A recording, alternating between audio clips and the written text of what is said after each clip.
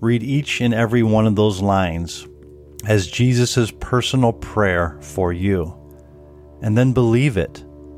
Meditate on what each one of those sentences are saying, because if Jesus prays a prayer, that prayer will be answered. It's the perfect prayer. It is the highest prayer that there is, this specific prayer. It is truth. It's more true than the very world that we live in. Welcome to the I Will Be Your Church podcast, Saturday Scripture, where we let the Scriptures of God speak for themselves. Open your heart today and hear what the Spirit of God is speaking to you. Hello, today's scripture is taken from the Gospel of John, chapter 17. This is Jesus' high priestly prayer.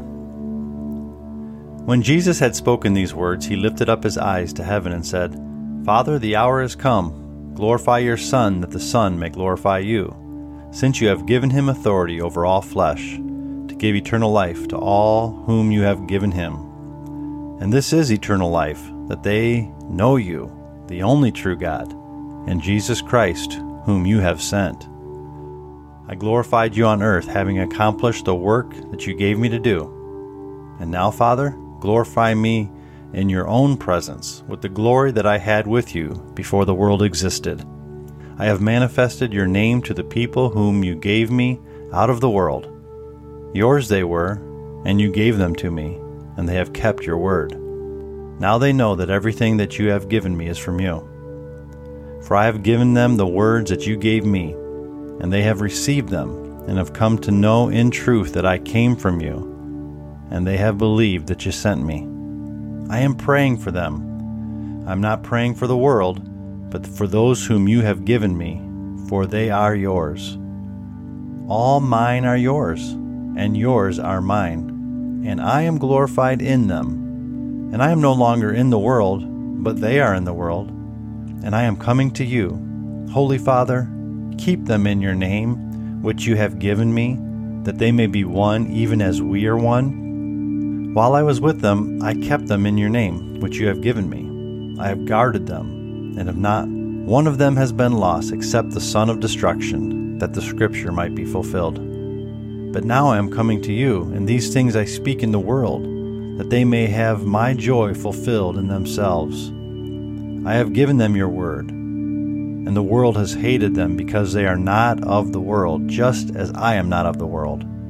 I do not ask that you take them out of the world, but that you keep them from the evil one. They are not of the world, just as I am not of the world. Sanctify them in the truth. Your word is truth.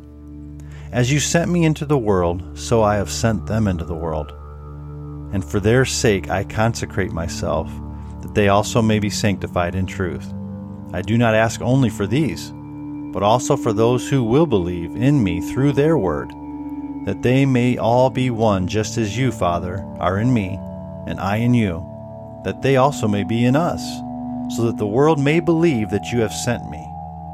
The glory that you have given me, I have given to them, that they may be one even as we are one, I in them, and you in me, that they may become perfectly one, so that the world may know that you sent me and loved them even as you loved me.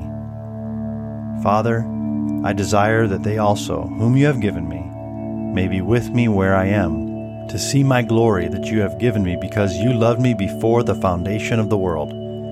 O righteous Father, even though the world does not know you, I know you, and these know that you have sent me. I have made known to them your name, and I will continue to make it known, that the love with which you have loved me may be in them, and I in them. Powerful passage of Scripture, powerful prayer of the Lord Jesus Christ. That prayer was not only for his apostles, his disciples at that time, but he specifically says that's for all who will ever believe in the Lord Jesus through the words of his disciples. That's you and that's me. That prayer is prayed for me and for you. I would just encourage you to go back over this chapter of the book of John, chapter 17. Read each and every one of those lines as Jesus' personal prayer for you. and then believe it. Meditate on what each one of those sentences are saying. Because if Jesus prays a prayer, that prayer will be answered. It's the perfect prayer. It is the highest prayer that there is, this specific prayer. It is truth. It's more true than the very world that we live in, the very substance of the universe.